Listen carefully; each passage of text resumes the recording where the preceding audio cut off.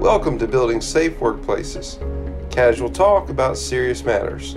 I'm your host, Tommy Nip with HASC. Today you'll hear our May 20th webinar focusing on COVID-19's impact on our retail industry. Stay safe. Well, good morning, everybody. Thank you very much for jumping on this webinar with the University of Texas School of Public Health and the Houston Area Safety Council. Very excited to have everybody on here. This is part one of a 7-part series on opening Texas the right way. Today, we're going to be talking about our retail industry, an industry that is so vital to the economy of Texas. So we've got some really good subject matter experts in this field and on this topic. So we're very excited to have them. We thank them for being a part of this webinar today, and we're going to introduce those individuals in a few minutes. But I want to highlight that as much as possible, this is not a lecture series. So we're going to show some hot topic slides up front just to kind of give everybody a snapshot of what's going on, how we are doing in Texas as far as this COVID virus, and then dive into the retail industry specifically today. You know, what is everybody doing to make sure that we can open safely? What are we doing in the retail industry to make sure that our customers that are coming into these locations are being treated in the most proper, safe, hygienic way possible, and then to give retailers some information on what they can do to meet those standards and criteria. So please feel free to type in questions along the way in the question box. You should see a question box in there, and feel free to just type out as many questions as you can. We're going to be looking at those throughout and really try to answer as many of them as we can, if not all of them. So again, I'm not going to try to lecture too much today, just going to give you some hot topics, some hot answers, and then answer your questions. If you can see our screen, our slideshow that's running there in the background, we've got two major entities that are putting this webinar series together. The first is the Houston Area Safety Council, which I'm part of. Our mission is to build safe workplaces. So anything that we can do to educate and to train and build a safe workplace, that's what we are here to do. And we have a great partnership and collaborative effort with the UT School of Public Health. And their mission is to change the culture of health through excellence in graduate education, research, and engagement. So it's a good natural fit for both of these entities to get together and to help provide as many resources and knowledge as we can. So again, as we're going through here, feel free to type in as many questions as you can. These are our platinum sponsors to the Houston Area Safety Council that with their efforts help us provide some of these webinar series. So we thank all of our platinum sponsors. Here's our agenda, quick agenda. Going to look at Governor Abbott's executive order to reopen Texas. I'm sure most of us are familiar with some of that stuff, but we're going to help answer some questions today. What's the current COVID-19 status in Texas right now? Dr. Delclos is really going to highlight how we're doing in Texas right now. Try to talk about some of the proper use of terminology, what some of these terms mean. Sometimes you hear them, the governor spout some things out, and maybe we don't understand exactly what we're talking about. So we're going to help simplify some of those things. Methods to reduce risk in the workplace. What can we do in the retail industry that will reduce the risk of not only the retail employees themselves, but also those customers coming in to those shops and places of business. A review of some of the resources that are available to you. So we're going to give you some of those websites so you can go and reference those yourselves later. But more importantly, a Q&A session throughout this seminar today.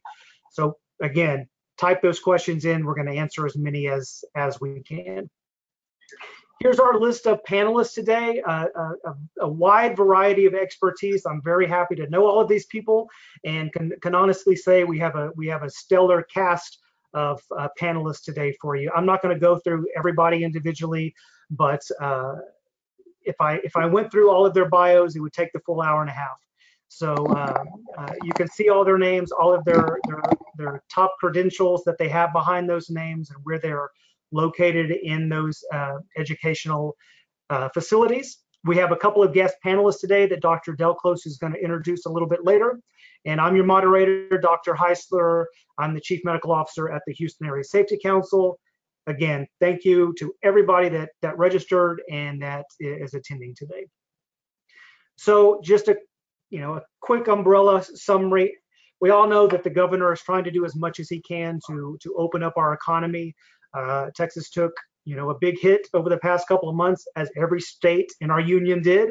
But our governor is determined to open us up as much as we can, but as safely as we can. And he's highlighted and mandated some criteria that we have to meet. So I'm going to go through some of that. If you go to that website that I just showed, you can see some of these things. They are industry specific. So if you're looking to see what the ordinances are, the standards are for bars or gyms or retail, it's all outlined there. You can just click and see these pages that the governor's task force has laid out for those individual industry sectors.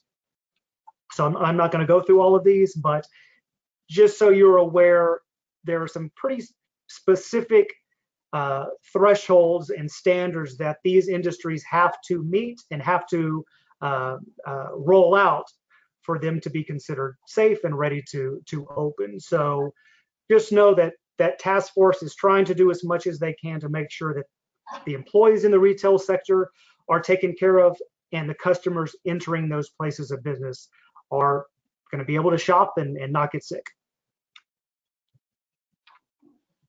So George, Dr. Delclos, I'm going to roll this over to you. Welcome. Okay, thank you. Well, before I start my part, I just wanted to introduce our two guest panelists today. Both are from El Paso, and they represent different aspects of the retail industry. Melissa Santos is part of a third generation of Food City Supermarkets, which is a family-owned chain of supermarkets in El Paso. She's an analyst there, where she works mainly on forecasting and budgeting for the stores, and recently took on the task of what we may be referring to in this webinar as the COVID program administrator, but basically the task of ensuring that her stores are following guidelines and that they are looking out for the welfare and protection of both employees and customers from COVID-19. So Melissa really represents a large chain retailer. We also have Jesuina Legaspi, who is the sole owner of GAL Fashion, which is a high-end retail store in El Paso. Jesuina has 11 years in retail experience and has started up about 8 companies. At GAL Fashion, she pretty much is chief cook and bottle washer. She does everything from buying, marketing, accounting, finance, sales, and styling. So she's our representative, let's say, of smaller retail operations, and has been quite successful in handling the shelter-in-place and quarantine orders with a lot of strategy and adjusting their motto to cater to what the market needed. So we're very thankful to have them as guest panelists this week, and you'll be hearing more from them, and please feel free to address any questions to them as well as to us. So one of the important pieces of the governor's Reopening Texas report that is emphasized a lot is that decisions are going to be decisions and the loosening up of restrictions are going to follow a phased approach. I think everybody heard that the governor has already spoken several times. Most recently was this past Monday with another level of opening. And the other important thing of the report is that it must be data driven. The decisions need to be based on numbers. This is not an issue, although we hear a lot about it on TV, it should not be an issue of public health concerns being confronted with business or economic concerns, but quite the contrary. It's working together in partnerships, looking out for people, understanding the hit that the economy is taking, and really encouraging reopening, but with an open mind towards following the numbers carefully and then adjusting as needed. This slide, I was hoping to have the updated one for today, but it didn't arrive in time. But this is a slide that shows the daily numbers of the daily new numbers of cases of COVID in Texas as of last Friday. And what we see in this graph is very interesting. This is for the state of Texas. We see that the first red line, which is at about toward the end of March was when the shelter-in-place policies began to take place all over the state. And you see that they were initiated at a point in time when the curve was rising. So there were more new cases every day. But you know, it takes roughly about 2 weeks, 2 to 3 weeks, to see the impact of any measure that one implements, whether that measure is positive or negative. So if we look at the second red line, which is about 2 weeks later, we see that that increase in the curve in Texas started to bend, started to flatten, and in fact started to decrease.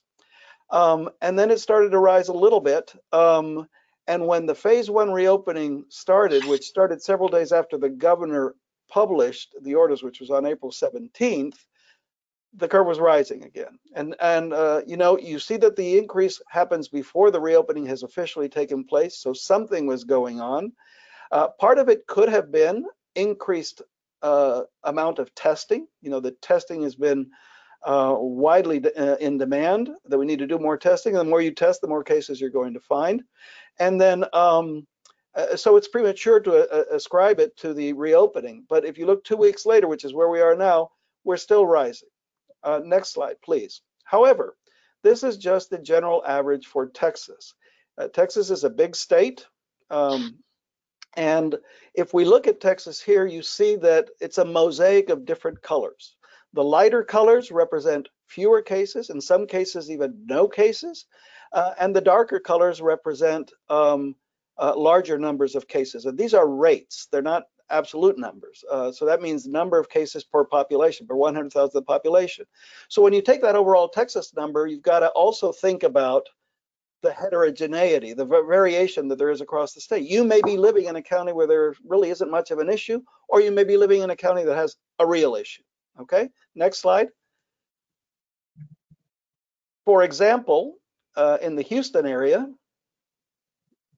we look at the same curve and we see the same pattern. When the shelter-in-place orders were passed, ordinances were passed, after about 2 weeks, they started to decrease. They decreased nicely in Houston. And after phase 1 started, it's increased a little bit, but not at the same rate as the state on the whole. So this is just a Houston example, but it should help our employers locally to decide, you know, to what degree they open or they don't open. Next slide, please. The metrics that the governor's office is following is 2 metrics. Number 1, and I don't have a slide for this, is the number of total positive tests over the total number of tests. They're watching that, and as long as that number stays stable, let's say 5% of all tests done remain positive, then we will probably be okay. We hope to see it go down over time, but what we don't want is sharp increases over the total number of tests. But the other thing that they're looking at is hospital capacity, because we don't want to go back to a point where the hospitals are in a fix because they don't have enough beds or ICU beds or ventilators or enough protective equipment. And if you look on this slide, and this is Houston as of yesterday, excuse me, as of 2 days ago, in all of these categories that I just mentioned, you see green dots. Green is good. That means we have ample capacity at this point in time. So that's another metric that's being followed. Are there enough beds to handle a surge if it comes back? And are there enough ICU beds? And are there enough ventilators and enough protective equipment? And in that sense, I think the state overall as a whole has done a good job. Thank you.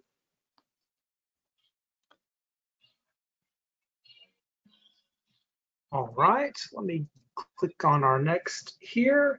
I think we have Dr. Janelle Rios coming up next. Hi, everybody. Thank you for having me. And Tommy, if you want to go ahead and scroll through the slides, and I shouldn't have done the animation. What I'm going to do, thank you, briefly share with you all a well-known and very often used public health tool that serves as the foundation for controlling hazards in workplaces worldwide. It's known as the hierarchy of controls. And the hierarchy really refers to the level of effectiveness of each of those controls. So the most effective control is elimination. And you see that in the blue.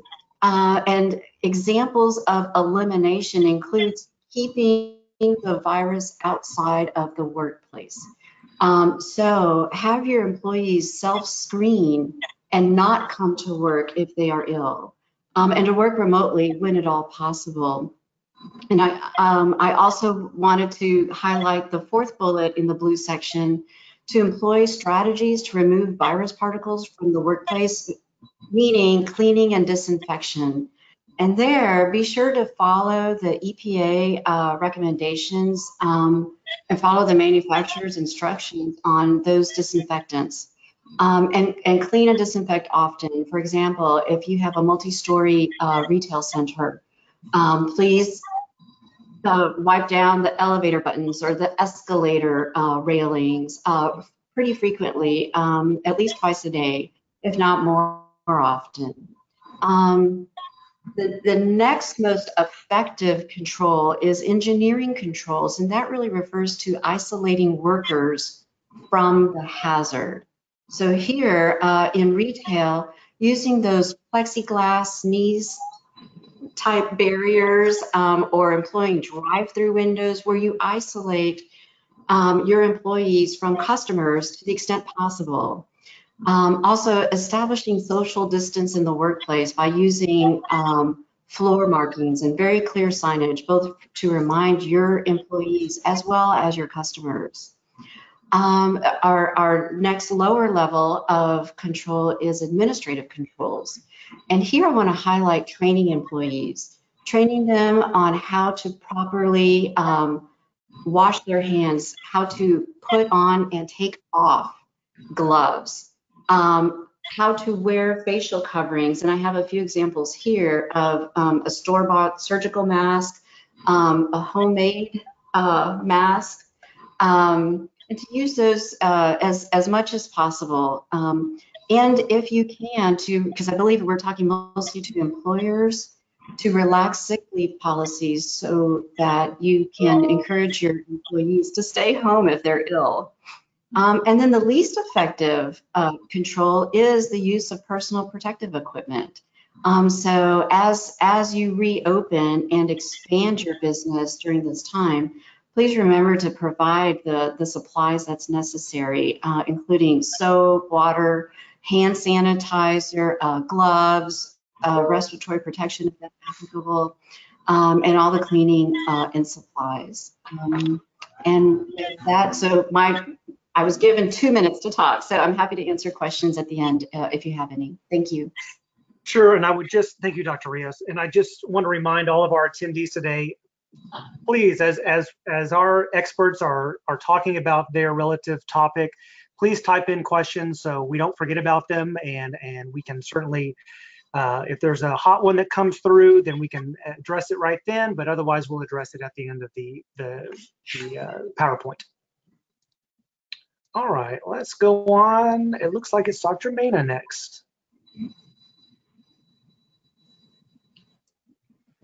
Thank you. Yeah, as Dr. Rios mentions, some of the different approaches, if you will, to developing workplace safeguards, I wanted to highlight a few factors that may drive infection risks based upon the extent of exposure. And one of those is with the role of environmental sources, in particular inanimate surfaces. So the different surfaces in our surroundings. And we know that the novel coronavirus is not thought to be transmitted primarily that way. However, we do know from other studies in the peer-reviewed literature of other respiratory viruses that environmental sources in the workplace setting has had an impact as we've seen infection risks go up in different business settings.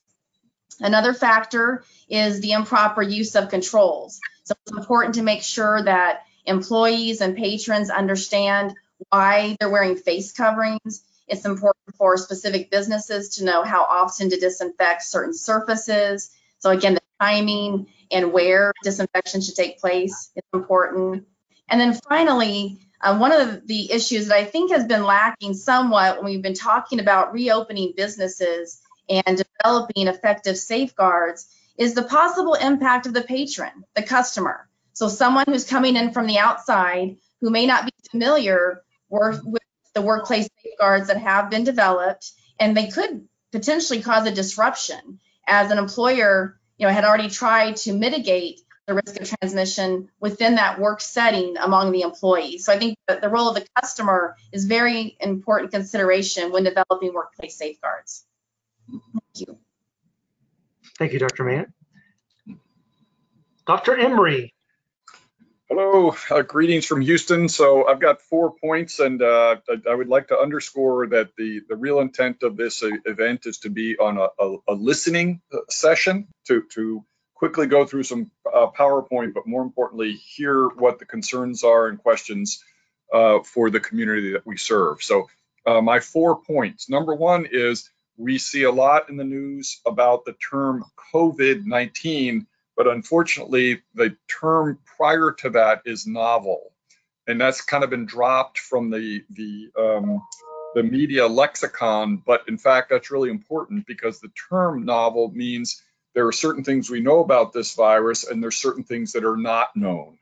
And so, as an employer, I think it's important for people to understand that we're still learning as we're earning, so to speak, here, and that things may change. So, for example, the understanding that the disease could be transmitted without symptoms, without a person exhibiting symptoms, hence that's why the game kind of changed with regard to community masking.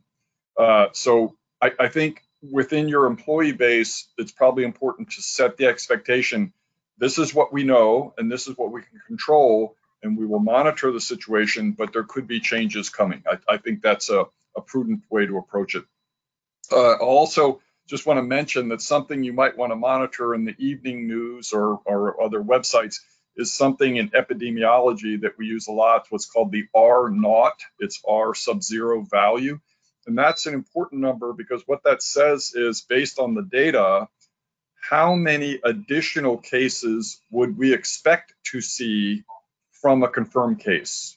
And so the current literature suggests that the R0 for COVID-19 is 2.2. So for every one confirmed case that we have, we would expect to see 2.2 additional cases. To put that in perspective, I believe, and I'll defer to Dr. Delclos or Dr. Heisler on this, but I think the R0 for measles is about 15 or 16 or something. Is that correct? Yes, that's correct. Yeah, okay, got it. So anyhow, so just something you want to monitor for is that. So 2.2. The second thing, the point is, there's a lot of discussion about screening, and the questions I'm getting as the safety guy is that everybody's focused on temperature screening. But in fact, screening really begins at home, and several of the presenters have mentioned this, the notion of employers reaching out to their employees with some basic information prior to their arrival to the workplace. So things such as Dr. Rios mentioned, if you're feeling ill, don't come to work. Do you have these signs and symptoms? And the document that Dr. Heisler showed that the state has produced, there's some nice kind of screening questions there. So I would just encourage you to not focus so much on the issue of temperature screening upon arrival to the facility, but screening actually begins at home. My third point, it has to do with masking. There's a lot of confusion about this. The face coverings, so the cloth face coverings or the surgical masks, those are intended to keep you from inadvertently infecting someone else, right? They are not intended to protect you. That's not what they're designed for. Where we have other masks that are being worn are for the protection of the wearer. And you've probably heard a lot in the news about N95s or P100s or something called PAPRs, but those are intended to protect the wearer. And those have been in short supply. And so they have been necessarily restricted for use in the healthcare setting for those people who are working directly with patients that are either suspected or confirmed cases. And as the industrial might whirls into motion, more of those will be available. But we just want to be clear about the difference between face coverings and PPE. And then my last point has to do with cleaning and disinfection. One of the things I think for all employers, you want to make sure that whatever cleaning materials that are being used by your company or perhaps a contract company that you have, ensure that they are an EPA registered disinfectant, rule number one. Rule number two is if they're buying the stuff in bulk and then mixing it, prior to its use, make sure that they're following manufacturer's recommendations. In other words, if it's 1 cup of this and 2 gallons of that or whatever it is, we've had experiences where the cleaning group is not following that. And then something specifically you want to focus on is what is considered the contact time. In other words, for these different products, it may say, so let's say we're doing something simple as cleaning doorknobs, and someone's going around just spraying the doorknob and then wiping it off. Well, that doesn't meet the criteria for the contact time. So that's something that we want to be aware of, that perhaps you spray the doorknob, or let's say you're cleaning off a table, for example, between patrons. The contact time may be 2 minutes or maybe 5 minutes. I don't know. You have to look it up to see which one it is. But I would encourage you to focus on the, because this environmental persistence issue is similar to what Dr. Mina was talking about. It can be a route of transmission, and we want to, but it can be managed if we pay attention to that. So I think the next slide is just a series of references. I don't remember, but I only had 1 slide, but I think the second slide might have been a bunch of references, but maybe it got cut out. But I'm happy to share that with whoever, anybody who's on the webinar, we can share it with. Sure, I believe it's at the very end, so we'll show that as well. Before we go on to Dr. DeFreitas, I wanted to just bring George back into the conversation, because I want to make sure that people understand what that R naught means and what the 2.2 means. And Dr. Emery, Bob did a great job of comparing it to the measles. So the COVID-19 virus is much less contagious than the measles is. So, but George, where does it fit as compared to how contagious the flu is? Right. So the flu has an R naught value of around 1.6. So that means that the novel coronavirus, the one that causes the COVID-19 infection, is more contagious. However, over time, with the measures, and this is sort of without considering any type of protections. Once you start implementing protections, the goal is to lower that R naught for any infection. So once a community hits an R naught of 1 or less, that means we're in good shape. That means that it is not spreading, and that's what the goal is. Perfect. Okay. I'm gonna move on here. Let's see. Is that the right slide, Dave? That is it. Okay. Take it away. Thank you. Greetings from San Antonio, sunny San Antonio. What we wanted to do is at least begin to present to you as retail employers some resources that you might find beneficial as you embark on this this process of opening your doors again. And so, in addition to the many resources that we are posting on our website, we went ahead and listed some of the retail specific resources for you. And I would like to draw your attention first and foremost to the CDC. They have provided their interim guidance for businesses and employers there. The Occupational Safety and Health Administration as well has provided retail specific guidelines, as well as some resources, as well as the Texas Department of State Health Services. I'd also like to draw your attention to the U.S. Chamber of Commerce and the National Retail Association and the Texas Retailers Association. All of these associations are providing very good resources on their websites. And then lastly, I would like to draw your attention to the American Industrial Hygiene Association. And they recently published a whole slew of resources for a multitude of different industrial sectors, retail being one of those. And fantastic resources there, giving very specific, retail specific guidance and suggestions and some recommended practices as you embark in this process. And so just wanted to draw that these resources to your attention. All of these will be made available, and as well as many other resources on our website. So, to jump on top of that real quickly, there was a question that came in, I think specific to this topic, and maybe this this slide answers some of it, but the question was, you know, where do managers get the detailed information on cleaning? How long does that cleaner need to be on that surface? Do they have to wipe it down, or can they just spray? How frequent should they be cleaning surfaces? Where are some good resources that dive into some of those details for these retailers? So this is Bob. I don't know if it fired back up. So it's just a few Google strokes away. But if you go to the EPA.gov and then just click or start hunting for registered disinfectants, that's the buzz term you want to use, and then on that, it will give a listing of the various products that have been registered by the EPA to be effective against this virus.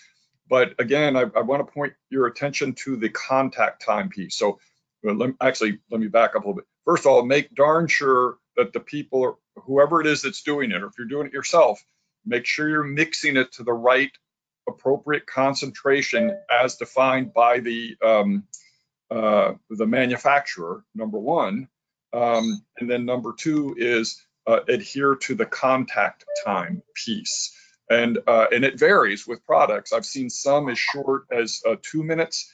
I've seen some as long as 10 minutes for this particular instance. And so one of the things we don't want to do is get in a situation where we're cleaning. If you think about it, we're cleaning, but we're not disinfecting, because we're not adhering to the contact time piece, if that makes sense. And if anybody has problems trying to find that resource, let me know. I will, Dr. Heisler, I think they've come out, I think EPA has come out with a new clever little app that gets you right to that. I'll get one of the young guys in the department to get that. Or Janelle, do you have that? I do, and it's called the Enlist. Oh, I just pulled it up and I lost it. It's called List N Disinfectants on the EPA website, and it's for use specifically against SARS-CoV-2, which is the virus that causes COVID-19. And so you can search it by several different ways. So take a look at that in Google List N tool. EPA, and it's from their Office of Public Engagement. Contact, that's the thing I really want to drive home. The contact time is important, because that's what we're experiencing here, is that the folks are diligently doing additional cleaning, but they're not letting it reside long enough on the surfaces. Sure. As described by the very, I'm sorry. And yes, and that more clarifies this person's question, is that they said, you know, I know where to go to get the list, but where are the details to tell me how long it has to be on there, how often I should be cleaning. So is it still on the EPA website, or is there additional resources for that? I think it's a combination of two, and I'll let Dr. Rios weigh in on this, but because it's going to be product specific, right? So, you know, what product is, first of all, you're going to go down the list and say, okay, I'm using, you know, chemical X or whatever. Yep, it's on the list. That's good. Check. Second is you may be getting it. Some retailers, I imagine, might buy it where it's already pre-mixed. That's a good way to describe it. Whereas others are might be getting it in a concentrated form and then mixing it themselves. So that's one of the things we've encountered, where perhaps folks are diluting it too much. And then the contact time piece. I'll pause there. Dr. Rios, you agree with that, or? I mean, you're getting it on or we can't hear you. So while Janelle's trying to figure out how to unmute, I just wanted to add one thing. So what Bob was saying about the correct application is important, but the other dimension is the frequency of application, the frequency of cleaning. And one of the things that's going to increase as you reopen is going to be, or should be in the majority of instances, frequency of cleaning. And a lot of that you may not find specific number of days number of times per day that you should clean, but you need to take into account your own business characteristics, how often there are interactions with patrons, how often employee teams change over. So for example, one of the practices that is mentioned or is recommended is that you try and, if you're going to use staggered shifts, that you try and keep those people together as a team to avoid spread. But that means that when one shift ends and another one begins, that might be an opportunity to clean in between. So it's not only application at each instance, but also the frequency of cleaning that you need to pay attention to. Yes. And this is Christy. Sorry. Oh, go ahead. No, you go ahead, Christy. I was just going to mention some of the manufacturers of those disinfecting products also have information on their websites regarding contact time and use. So not advocating for any one company, but some of the common companies like Lysol and Clorox, and they have different specifications on their website about how long to leave it on the surfaces. And Dr. Mina, I should have asked you this. I apologize, but I mean, from your experience, it's usually like 2 to 10 minutes, somewhere in there. Right, it varies like that. Yeah. More commonly, I think like a couple of minutes, which some of us don't tend to do in our households, and that's another issue. But that's right. Sure. Okay, got it. So I was going to mention that website that I talked about a while ago, the Enlist. You can search products by contact time. So if, for example, you only have 2 minutes that you can spare for contact time, because this is a rolling handrail for an escalator, for example, then you can search for products that will disinfect and kill the SARS-CoV-2 virus in a matter of 2 minutes. Now, I don't know how harmful that product will be to the rubbery kind of thing that goes around and around in an escalator, but those are things that you have to take a look at. The other really good source of information is the product label, and as Bob mentioned, the concentration, the contact time, the frequency, a lot of that information might be there. I hope that helps.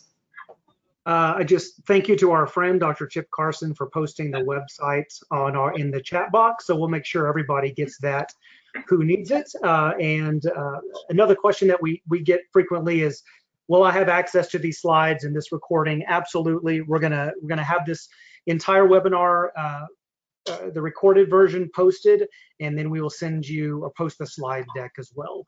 So absolutely, we want to make sure this knowledge gets out to everybody. Another question about cleaning and not so much surfaces. And George, we've had this question posed multiple times. What about cleaning or purifying the air in retail spaces? I'd love to answer that, but I know that is one of Bob Emery's favorite questions. Okay. Well, it's one of his pet peeves. Okay, so one of the main things, Bob's opinion, but we have some scientific data to back this up, has to do with what's called ACH, air changes per hour. And in some recent work that we did here with regard to outpatient clinics, and there's rankings for what type of procedures are carried out.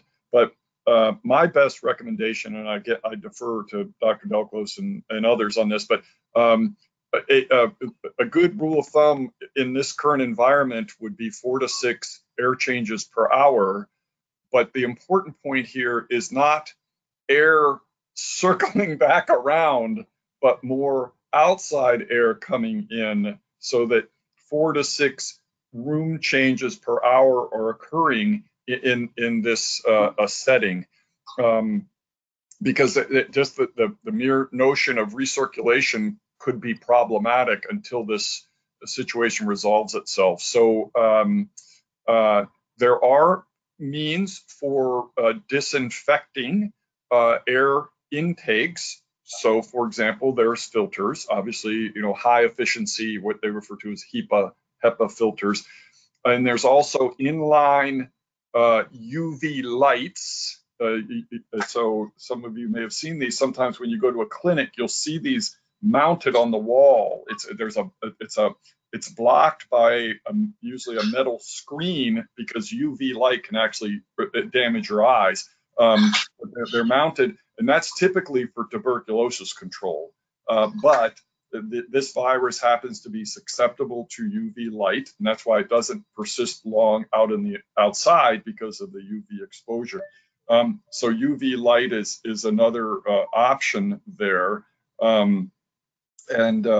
So that's some of the approaches that are being used if people choose to go that route. But to me, if we go back to, I think it was Dr. Rios's hierarchy of controls, the flow through ventilation is probably your biggest friend. 4 to 6 air changes per hour with outside air. I'll weigh in with my colleagues at this point. George, would you agree with? Yep, that's the average. And if you don't know how to calculate that, talk to your HVAC person, because they should know how to do that and measure it. Right. You said 4 to 6 air exchanges per hour? Correct. Yeah. Just make sure everybody got that. There was a question in the same realm of cleaning. What about fogging and electrostatic disinfecting? It does work. We actually have a device that does that ourselves, a hand fogger, we are using what's called vapor phase hydrogen peroxide, and that product does not appear to damage surfaces or electronics, so that's been good. But there are other products out there as well. And so it's something, I know there are commercial firms now that are offering these services where they'll come in and perhaps fog a place after hours or before opening or something like that. My advice would be, well, we have a daycare here at the university, right? And so we've actually used this device within the daycare. But I would just make sure that the product that you're using is an EPA registered disinfectant. That's what I would want to make sure. Perfect. A question for some of our special guests, Ms. Legaspi and our other guests.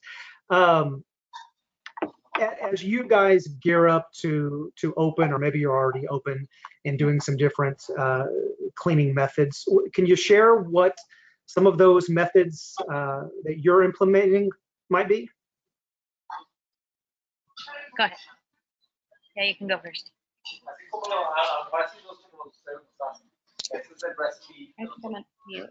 Okay, can you hear me? Yes.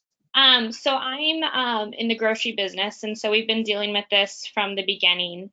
And one of the things that's important for us is to make sure to really sanitize all the high contact surfaces.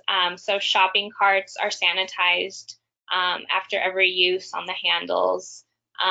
We make sure that all the cashiers have product to sanitize the counters and the little belt, just different things like that. And so, I mean, we've sanitized with sprays that we have access to because we can pull from different warehouses.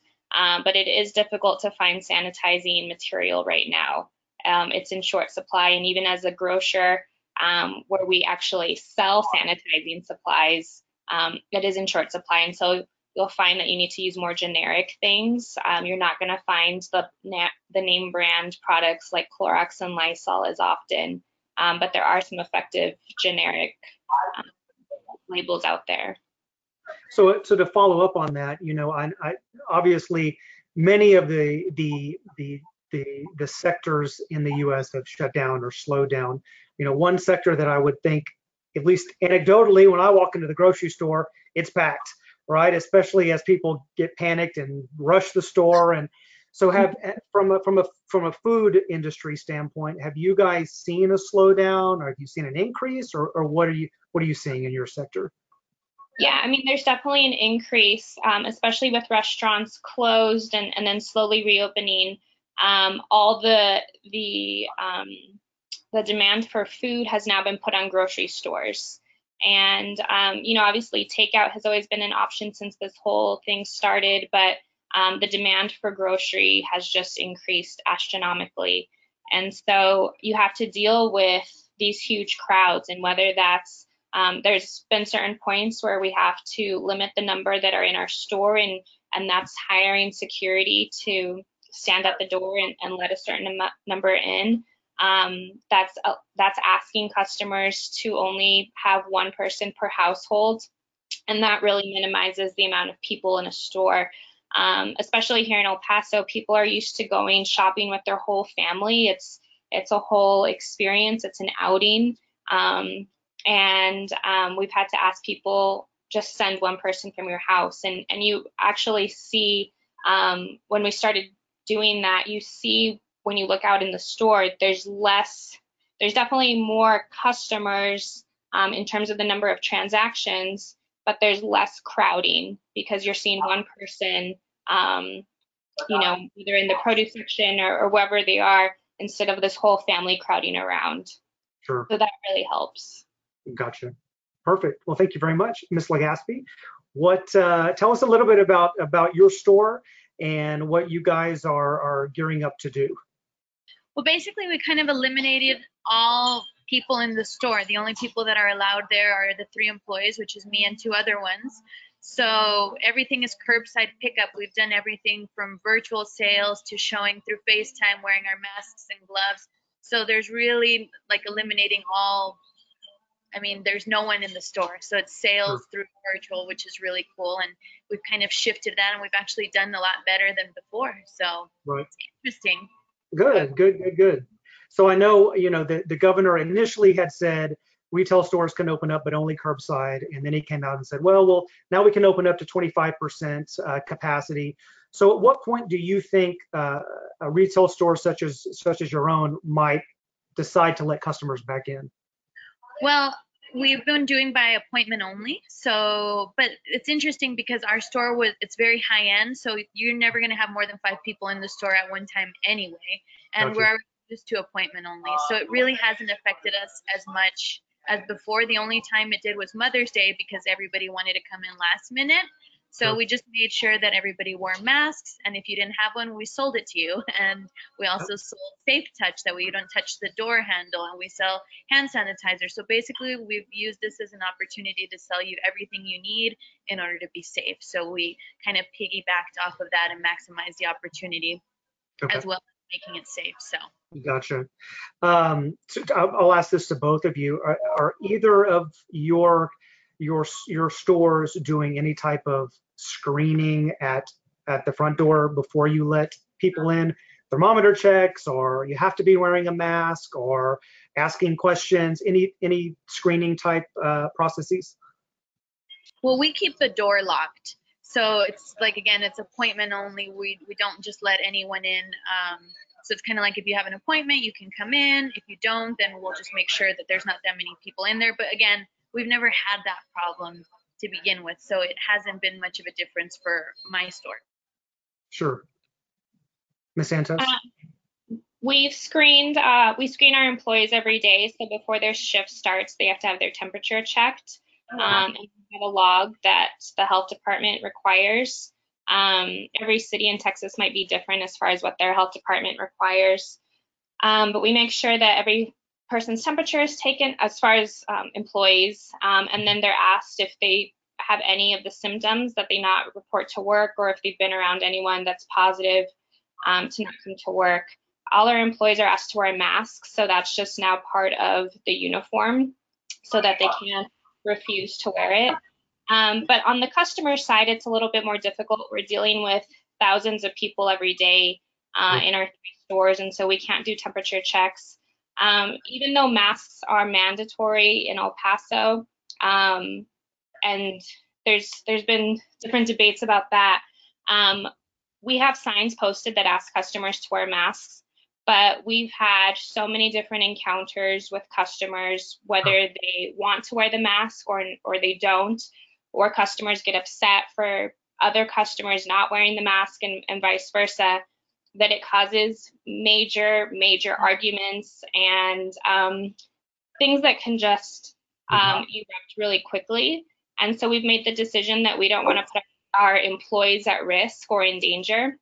You never know if a customer has a gun, a knife, or what they can do. And so, we kindly ask that they wear a mask. If they refuse to, we let them be, because we've seen too many incidences where customers get very, very upset. And honestly, it's not worth it to put our employees in danger like that. Absolutely. And I was just, Bob may be about to say the same thing I am, but I was going to highlight this hierarchy control again, this pyramid, because I think this is, to your point, Melissa, this is at the foundation of how you prevent something from happening. You remove the hazard. So screening as much as you can, making as much as you can, right? Making those customers wear a mask, or highly advising they wear a mask, screening your own employees for fever or any symptoms, and preventing that hazard from coming into the store is the most effective method. Now, and we obviously realize that's not always feasible, right? Sometimes you just can't do as much as you probably would want to do, but as much as you can, you'll hopefully reduce that risk. Bob, did you have something to add? I didn't know if I was allowed to actually ask a question. Absolutely.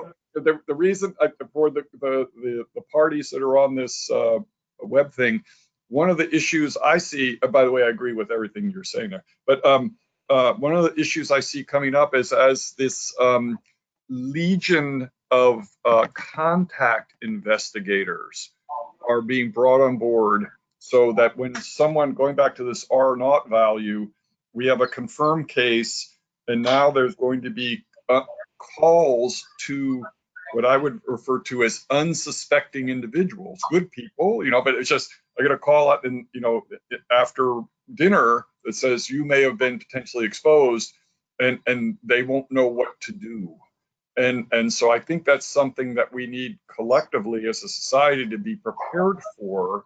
And I would defer to Dr. Delclos to maybe summarize what the next steps will be, but I can just envision many people becoming quite upset because they don't, maybe I'm at home with my children, or, do I go to work, and does the employer understand, and that sort of thing. So I because as we get more and more of these contact investigations occurring, we're going to get more and more of that spillover. So I'm glad you brought that up, Bob, because when you look at the governor's report, at least when I looked at it initially, it's a little bit confusing. It talks about employers and contact tracing. I don't know if Melissa and Jaswina agree or not. They talk about employers and contact tracing in the same sentence, as if it seems as if the employers have a role in contact tracing. They don't. Let me make that really clear. Contact tracing is something that is done by a health department. So the way it works is when the health department hears about a positive confirmed case, they have a whole team of contact tracers. Literally, they are gearing up to have them in the thousands. They needed, the last time I checked, they needed 8,000 in the entire state. That's correct. Yeah, 8,000. So they will call this person that's positive and ask them about who they were in touch with, and and then kind of take down those people's names and contact them to let them know that they may have been exposed. And they'll provide some guidance, etc. They may also recommend that they not go to work if the exposure was really severe for at least 14 days, for example. And so employers should know about that. But really, and I don't know if it's come up or not, but I want to make it really, really clear. Employers really should have no business in taking on contact tracing by themselves. It's not an easy art, and also there is a risk of losing confidentiality, because when the state health department calls, or the local health department calls for contact trace, even the person they call and they tell them you may have been exposed to somebody, when that person says to whom, we can't say. So keeping confidentiality is very important, and in a workplace that sometimes becomes a little touchy. Frankly, human nature may be that a well-meaning employee who is positive will call their employer and say, hey, I'm positive. And then it kind of starts from there, and then confidentiality is lost. But obviously it was the person themselves that revealed that. But contact tracing is something done by a health department. You will find out about it as an employer, because the employee will call you and say, I've been told to stay at home. But really, you shouldn't ask too much more than that. Okay, I don't know if y'all agree or not. Just from, yes, from the employer's perspective, if someone is positive and they can't go to work, obviously, you're required to pay them for a certain amount of time 100% of their pay. That was a new law passed that went effective April 1st. So in order to pay them 100%, you kind of have to know that they were positive. So that eventually will come out to the employer. What about those that are placed in quarantine? In other words, they were exposed, but they don't have the disease, but they've been told to stay home. Same deal? So as the law reads, I believe if you are in a household, let me see if I have it somewhere. If you are with someone who's tested positive and you have to be quarantined, I believe you're also paid 100% for 2 weeks. It's called the Paid Sick Leave and Expanded Family and Medical Leave under the Families First Coronavirus Response Act. There's also, you also have to pay someone, I think it's 2/3 of their pay for 12 weeks if they can't work because of no child care. Good feedback. Thank you. I think Michelle had a comment to make. Yeah, I do. So I want to go back to sanitation of high contact surfaces and sanitizing shopping carts. What I've been seeing as when I enter shopping centers, masked, of course, is that the end of the cart is placed closest to the entry door. So if that end of the cart is not being sanitized and your customers or patrons are walking in and grabbing the end of the cart, you may want to think about if you're only sanitizing those handles, reversing that and placing the handle side closest to wherever they're going to be grabbed. So as customers walk in, they're grabbing the part of the cart that's been sanitized. That's a good point, and even probably applies to the smaller baskets you can carry, because most of the time they're stacked all together and you have to go and dig one out. Not so easy. So maybe separating those handheld baskets out may be a little bit easier. It's a good point. All right, a question came in, and probably going to go back to Bob. This person said, I'm assisting a gym in opening. Does the 4 to 6 air exchanges per hour still apply to a gym if they have high respiratory rates inside that facility, or should we increase that air exchange rate? A good question. At a minimum, I would go to 4 to 6, maybe increase it. But what I think what you have to understand is that as you bring in outside air, and then you have to condition that air, either heat it or cool it, it's going to drive up your utility bill. And so I think I can tell you, and I'll defer to Dr. Delclos here in a second, but based on this project we were just involved with, with regard to a high intensity, let's say a CrossFit gym or something like that, right?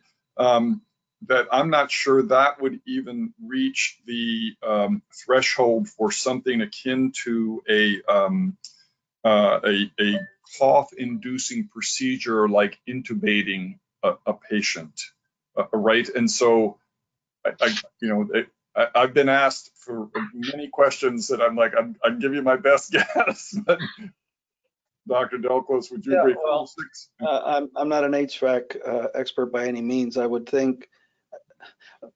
I don't know what the right number of air exchanges is above 4 to 6 for a gym, but one point that you made earlier, Bob, I think is very important. It's to distinguish between ventilation, which is the exchange of air, replacing it with fresh air from the outside, and recirculation, which is recirculation is not a good thing, Imagine if you take a room and you seal it off completely, and you've got some sort of dust in the carpet or in the air, and you put on a fan in that room. The only thing you're going to achieve is that those dust particles will stay suspended in the air for a longer period of time. Hence, they could be more prone to being inhaled. You're not exchanging air, you're just recirculating. The reason I bring this up is because a lot of gyms have fans too. So you gotta compare, you know, or make sure that you don't confuse air exchanges with simply putting in fans. They're not equivalent, and one may actually offset the other. Again, I'd talk to your HVAC person about that. And also focus, for Dr. Mina here for a second, but the fomite issue, that the surface is going to be equally important in this whole effort as people come back to gyms, the routine cleaning and disinfection of the either, you know, the apparatuses that they get on, or the, you know, weights, or whatever it is. Would you? Right. I know we're going to address gyms later, but it's a reminder of the human interaction, and when you have these high touch surfaces in any establishment. And so it's that comment, and Michelle's question earlier, then maybe going to Jaswina and Melissa reminds me of other aspects within retail. So a couple that come to mind regarding the keypads for transactions and how that relates to whether a customer is better off going through a self-checkout. I've seen grocery stores where there's someone standing there with a disinfectant to wipe down the keypad between patrons, but then where's the contact time there? Or are you better off going through a line with the cashier? And I've seen in some establishments where the cashier has a hand sanitizer between customers, but that's not always the case. And so what are your thoughts on that? Well, for me, it's more manual transaction. Again, we've been doing everything through virtual, so we take care of all the transactions, so they haven't been able to touch anything. But if they do come in, I mean, it hasn't been an issue or anything yet. I mean, now there's different ways to pay, like just what is that thing called? When you just put your card on top of it. So I haven't had any, luckily I haven't had any issues like you, Melissa. Same, but so that's my feedback.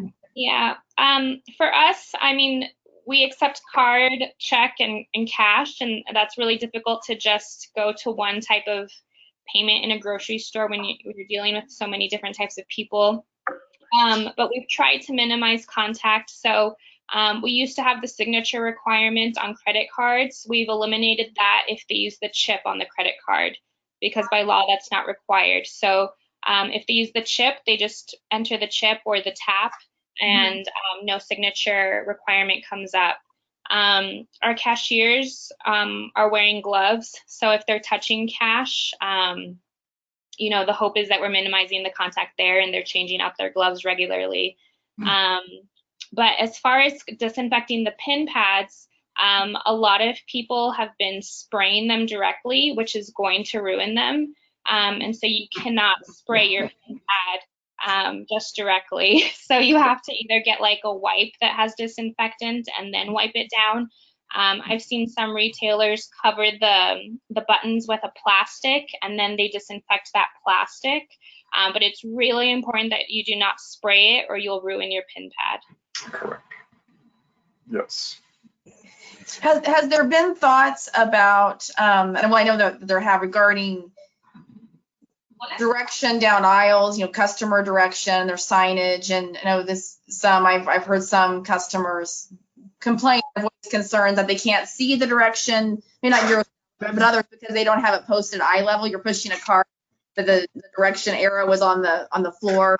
But that, and maybe coinciding with your comment about families not going to the grocery store, limit congestion. You have the direction flow, but also if you don't have as many cashier lines open, like I know some establishments are really fostering that self-checkout, then you are almost forcing customers to be lined up down aisles, and sometimes it's in the wrong direction. I just wondered if that type of potential chaos have you experienced in your store?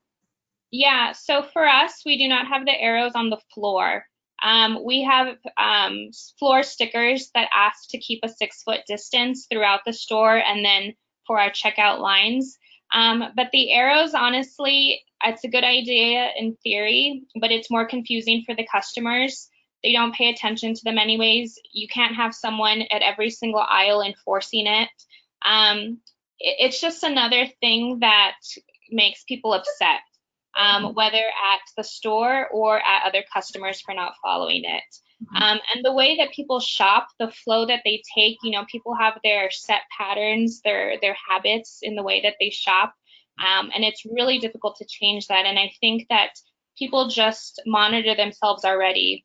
If they see too many people in an aisle, they just wait. And to put the arrows, I've been in stores where they have them and people aren't paying attention. And so I think it's not worth it. But as far as our checkout lines, we have, at our peak times, we have made sure that all of our registers are open. So we don't have self-checkout at our stores. It's all with cashiers. And so we've opened all our registers at our peak times. And so that makes our lines go a lot quicker. And then again, we do have the floor stickers for every aisle, for every checkout line, to keep that 6-foot distance. But as many cashiers as you can have really helps get the people in and out. And that is a great segue into one of our attendees' questions, and it's about number of people in restrooms. What are there any recommendations, or maybe some practical things that our panelists are doing? Or what's the recommendation on number of people in restrooms? Is there a specific number of people per square foot that should be in a restroom? How do you monitor that? Or is it just open season because it's a restroom? Yeah, for us, we don't have a number. I mean, I suppose it's the number of stalls that you have is the max people that can be in there. But we really don't have a restroom crowding problem yet. So I suppose yeah, when I've been to some stores, they may have a sign on the door that says, please limit, to 6 feet, but there's no monitoring of that process. And I guess if you got to go, you got to go. But it's a great question. Is there any regulation or standard or guidance out there to limit people in the bathrooms? But unless a panelist has that answer, I'm not sure there is one. We only have one restroom, so. Yeah. There you go, easy. Another question that popped up, could Dr. Emery comment on the effectiveness and scientific support for the use of electrostatic spray technology compared to fogging technology? I think so. There is a technique that's being used in a fogger. If I think that's what the questioner is asking, that it's an ionized. What's the best term to use?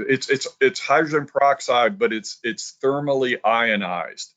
And my hunch is that's what they're asking about. And I have heard about this. We do not have one here, but it has been used, and I believe it has been determined to be effective, because I want to say it's being used to disinfect hospital rooms. But perhaps the listener can weigh in on that one, or maybe contact me on the side on that one, because that's another technique. I guess what I want to clarify is, are you talking about hydrogen peroxide, vapor phase hydrogen peroxide? That's sure what I'd like to clarify. Sure, and he's welcome to type in a clarification into the chat box there. Yeah. Yep. And so somebody again asked if this recording will be available after the session. Absolutely, the entire session will be available with the slides. And what we try to do is make sure that we have answered all of the questions live, so that way you can go back and listen to the answers on the recording. If for whatever reason we run out of time, we will still answer those written in questions and supply that to everybody. Dave, did you have a comment? Yeah, just going back to the question on the restroom signage and hospital doors, I would refer those in attendance to look into these hand-free door openers. Mm-hmm. Sometimes they're called pedal pulls, right, where you can open the door with your feet and it's hands-free. So that would eliminate the potential contact of the hand on any type of doors, not just the restrooms, but other doors within a facility. Yeah, that's a good tip. We actually installed those on our restrooms at the Houston Safety Council, and they're effective. They work. I would just add that for any door, any that I come across, regardless of whether it's a restroom or something else, if I can at all use my elbow, I use it. It's a good point as well. Maybe a question for our two panelists from our industry. What are you most concerned about? What are you most scared about? You know, as this thing gets better or gets worse, what are some of the hurdles maybe you've had to overcome, or maybe some of the obstacles that you're dreading that may come into effect, whether it's, you know, lack of meat in the grocery store, or the restrictions get even more relaxed? You know, what are some of those things that are kind of on the back of your head that maybe some of our attendees that are joining us today may you know, have the same feelings? You want me to go first? Sure, go ahead. So, well, I've had two issues. One is the lack of inventory. A lot of the stuff that we gets shipped overseas from Europe or China, and well, shipping has been a disaster. So I'm not able to fill in my inventory, so I can't sell the turn to sales ratio as fast as I need to, which ultimately hurts like my whole business plan. So that's been a headache, number one. And a lot of vendors aren't even producing. They've gone out of business, or they can't produce their garments. So it leaves me to start over from scratch. And also the second thing is I'm used to high-end luxury price point items, which no one wants to buy right now, obviously, because you can't travel, you can't wear formal gowns or anything like that. So I've had to completely change my business strategy, 180, which has been kind of fun, to be honest, to kind of see what people want in the market and target to them. But I mean, it's like starting over from scratch out of nowhere without, so that's been my two biggest hurdles. Sure. Melissa? Yeah, I think a few things, especially from the beginning. I think our biggest concern has been the health of our employees. We have about 200 employees, and certain positions interact with customers a little bit more than others do. Cashiers obviously are at the forefront of all this and are interacting with every person. And so it's really scary to think, especially when it all started, the media, makes you think that everyone's going to get it if you touch someone who you're not related to or in the same household. And so, we've had to deal with the first week we had a cashier have a panic attack when the rushes came in, and it was like a first experience for us, just experiencing an insanely crowded store. When the mayor here issued the stay-at-home order, the press conference wasn't even done, and our store got rushed, and we weren't ready with security, and our store was just, I have never seen a store like that. And so the health of our employees has always been a big thing, and so making sure that they have the masks and the gloves and the sanitizing material is just really important, and making sure that they know that they can talk to us if they're scared or if they need to take time off. We've had to come up with different policies regarding time off if you're not sick.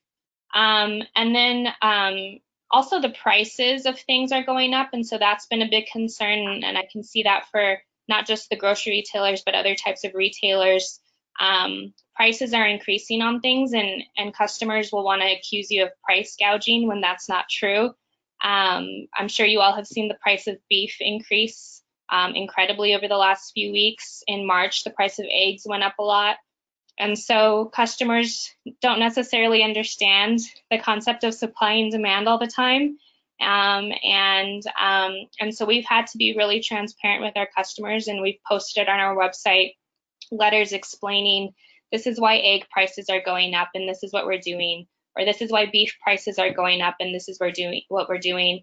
And we're not making as much money in terms of margin on some of these items because we don't want to pass on that whole cost to the customer and yet they still get upset. And so that's really important to try to be transparent with our customers and try to explain the increase in price.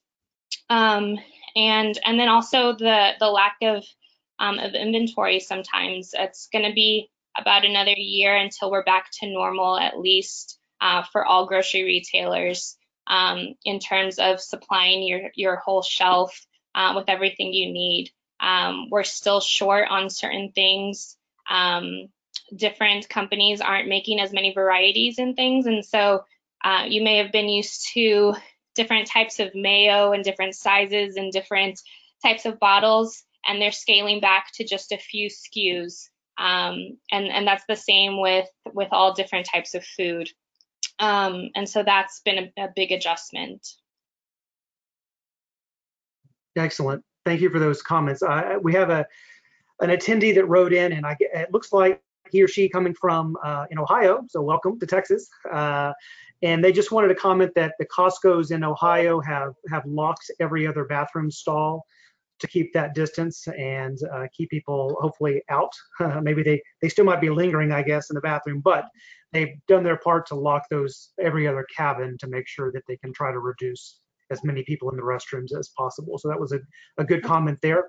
Another comment that came in was to say, be cautious of the fogging and the disinfecting electrostatic fogging as well, because hydrogen peroxide is a toxic chemical. So just because they can fog doesn't mean it's always the best to do, and that needs to be done by professional people and probably some type of respirator gear, I would imagine. Moreover, when you get your facility fogged, you certainly don't want to ruin your product that you have in the store by those foggers. I would highly doubt that Ms. Legaspi wants to spray all of her fine clothing with chemicals. So just be cautious of what is in that chemical and who is performing that process for you. That was a good comment by Dr. Carson again. If I can, hey, this is Bob. Just I was on mute there, but back to that point. The reason we chose to go with the vapor phase hydrogen peroxide option for the fogging was that its residual is of water. Good. In other words, it was considered to be, from our assessment, the least damaging or impactful to surfaces, whether it be a product in a store or that's just the decision we made. But anybody who's interested in fogging, or maybe it's a customer demand that they want to have the place fogged, I would ask about those residuals. Absolutely, and I think that what has happened now is when so many businesses are struggling to turn a profit on what they normally do. Sometimes they tend to say, well, you know what, today I'm going to be a fogger. So just make sure you know what you're getting, what the chemical is, and what needs to go on should you hire somebody to come out and do that. Another question that came, it's regarding gloves. They say there are mixed messages about the use of disposable gloves to mitigate the viral transmission for employees in the retail sector. Could somebody talk about when gloves might be indicated? I think we have one of the worldwide experts on this call on fomites. So Dr. Mina, by all means. I don't know.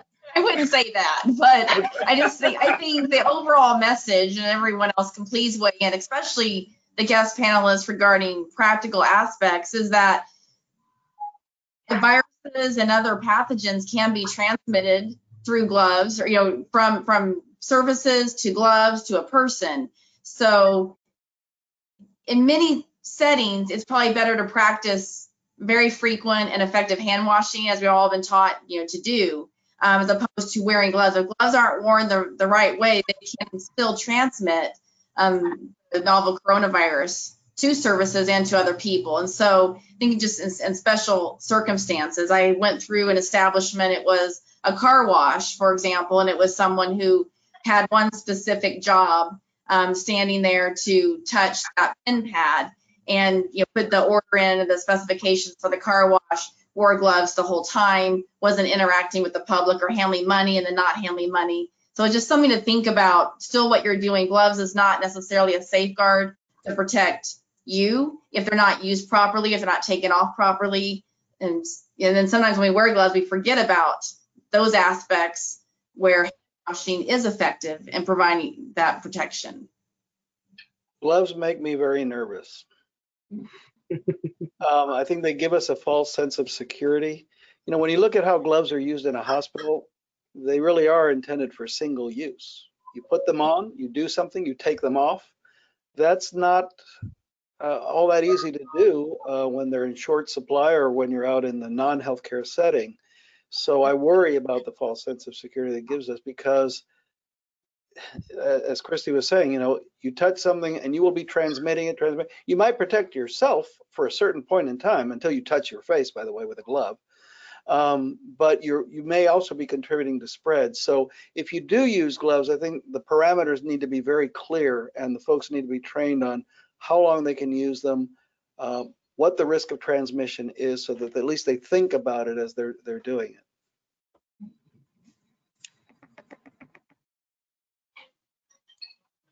Excellent. Let's see here. Question for Dr. Delclos. If we start to see an increase in infections in Texas after reopening, what do you think the threshold should be for deciding to slow back down? So, well, I said at the beginning that this is not an issue of public health being confronted with economics or business, right? It's really a partnership. I think trends are more important than spot decisions made on, on just one data point, something that happens one day. You have to look at it over time. At the same time, I think we can't ignore trends. If there truly is an increase that can be traced back to a certain reopening action, I think we need to pay attention to it. I don't know what the threshold is. There is a threshold, for example, for hospitals, which is that they have to maintain at all times at least 15% capacity should there be a surge in cases, that they can accommodate it. Nobody wants lots more cases, of course, but what we want even less is so many cases that they overwhelm the hospitals, because then we're back to that whole issue about the peak.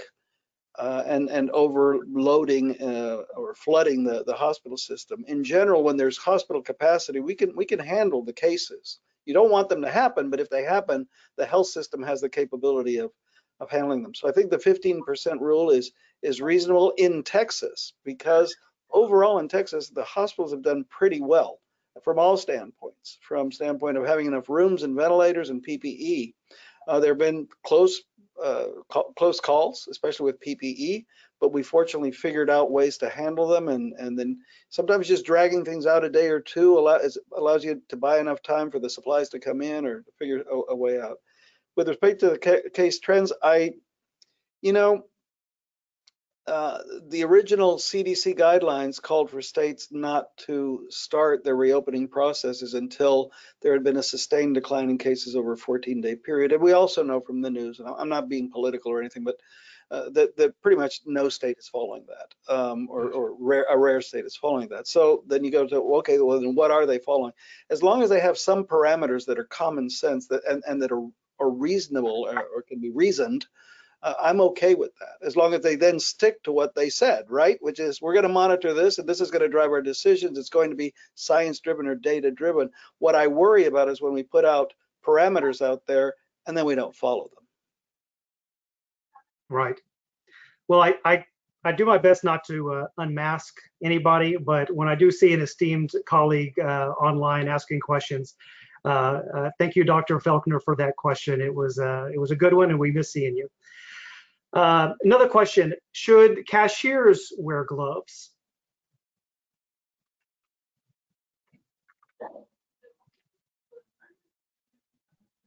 Is that a question for me or for Oh, sure. Well, why don't we ask it to you first? Are your cashiers wearing gloves? They are. As far as how often they're changing, I mean, obviously you can change them more often than you are, because we're not doing it after every transaction. But this sounds awful to even say, but a lot of the things that you have to do are for the appearance to the customers. Obviously, it's for the safety of your employees. But customers are looking at every single thing that you do, and if they see bare hands, especially around food, they freak out. So we have bakeries and delis, and our employees there have always worn gloves, and they change them out after every single transaction in the bakery and deli. Our grocery cashiers are a little different, but they are wearing gloves. So, hey, this is Bob, and I agree with everything. Melissa, when you are ready to go to grad school, you come to Houston. I'm going to set you up here with a scholarship, because you have hit the nail on the head here. It's one thing with the PPE issue, but there's also the optics associated with it, and that's really, really important. And so I think the combination of the two, if I were asked, I'd say yes, by all means, wear gloves, and then we'll work out some frequency on when they would be switched out. But when you're ready to go to school, you want to get a doctorate, I can print out. We got some paper here. I just wanted to add, Melissa, though, I think it's important to look at your cashiers and know exactly what they're doing, because it may be perfectly fine to wear gloves, because the level of interaction between his or her gloved hand and another person may be close to zero. Mm-hmm. Or maybe all they're doing is picking up the products on the assembly, on the belt, and then running them through the scanner. And yes, we can talk about fomites on surfaces, etc. Generally, cardboard stuff is, Christy can correct me, doesn't last very long. But even if that's the case, and she or he are the only ones that they are in contact with, as long as they're mindful about not touching their faces and all of that, then you can prolong the use of the glove there. What I worry about is when they're exchanging, you said exchanging money, so that they're grabbing something from another person that it's been in their pocket, or somehow interacting with other folks, then I begin to get worried. And then maybe the changing out of the glove should be more frequent. Right. But observing practices is very important. And that's something that you can't put on every guideline. We can't algorithm safety to death, as I call it. There are always going to be exceptions, and that's where you, the individual employers, come in, because you know your business, and you can take general principles and figure out ways to apply them to your business that no professional society is going to figure out for you as well as you do. So you need to know it and observe. Right. Yeah, I think it's very important for retailers. Just like you said, your customers, you know your demographics, and like the mask thing. I've seen stores where you absolutely cannot come in unless you wear a mask, and for us, we know our customers, and they have, and that's why we've stopped absolutely enforcing it, because our customers are going to cause major fights that can be violent, and it's safer to not force it on them.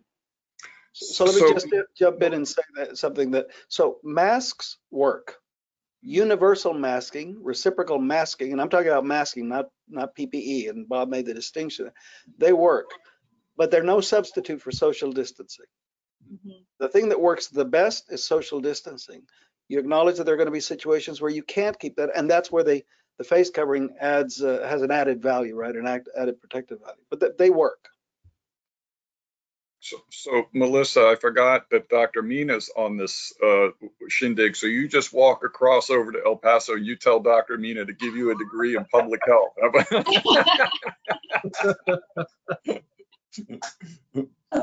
I did have a follow-up question that's similar, I think, to what we've been talking about, masking and social distancing, and then just even the layouts of the stores. Regarding, and this is for anyone on the panel, from a safety perspective as well as a practical perspective, I've noticed many establishments have only now one entrance and exit. So if a grocery store had two, one's closed, and then there's one where people are coming and going. And I wondered, just safety overall to have that, and then two, during high peak times for a grocery store, there can be several people congregated in that area. They have the security guard. You have at least 2 people wiping down the carts, and then people coming and going. And when I asked questions about that, I was told this was because they need to monitor their capacity, and that was the best way to do it. If they had 2 entrances and exits, it was difficult to say that they were maintaining 25% capacity. But I'm just wondering from the panelists, in terms of congestion and the whole point of having the aisle directions that may or may not be effective anyways, what are your thoughts about having that one entrance and exit? And just Sweeney or Melissa, your operation's a little bit different right now, but Melissa, do you have that set up in your grocery stores? No, so 2 of our 3 stores have only one entrance exit, and so it's not possible for us. But especially with this, we have one security guard usually, and I think he keeps people moving, but usually people, I think it's just the nature of society now and just the nature of all of this. People are generally moving, they're not lingering. You know, we have customers that are, before this, would come every day. They buy their lottery tickets every day. They hang out by the lottery machine. We're not seeing that anymore. And so I think people self-monitor themselves for the most part. You have some people that just don't care at all, and you kindly ask them to move along. But yeah, for us, we only have one entrance and exit. So it's about two points. One is you have to be very careful about the fire code issue, because we've had these many requests about this, and there's take COVID off the table for a second. We have to maintain these paths of egress for people to be able to get out of the building if it catches on fire, right? So please be careful if you're trying to channel folks in through certain doors, one in, one out. I get the logic there, but don't lock those other doors. Make sure, and number 2 is, as people are trying to create social distancing. So let's take a grocery store that has an eat-in area. I don't know what you call it, cafe or something, you know. And so maybe what they're doing is removing every other table or these chairs so that it forces social distancing.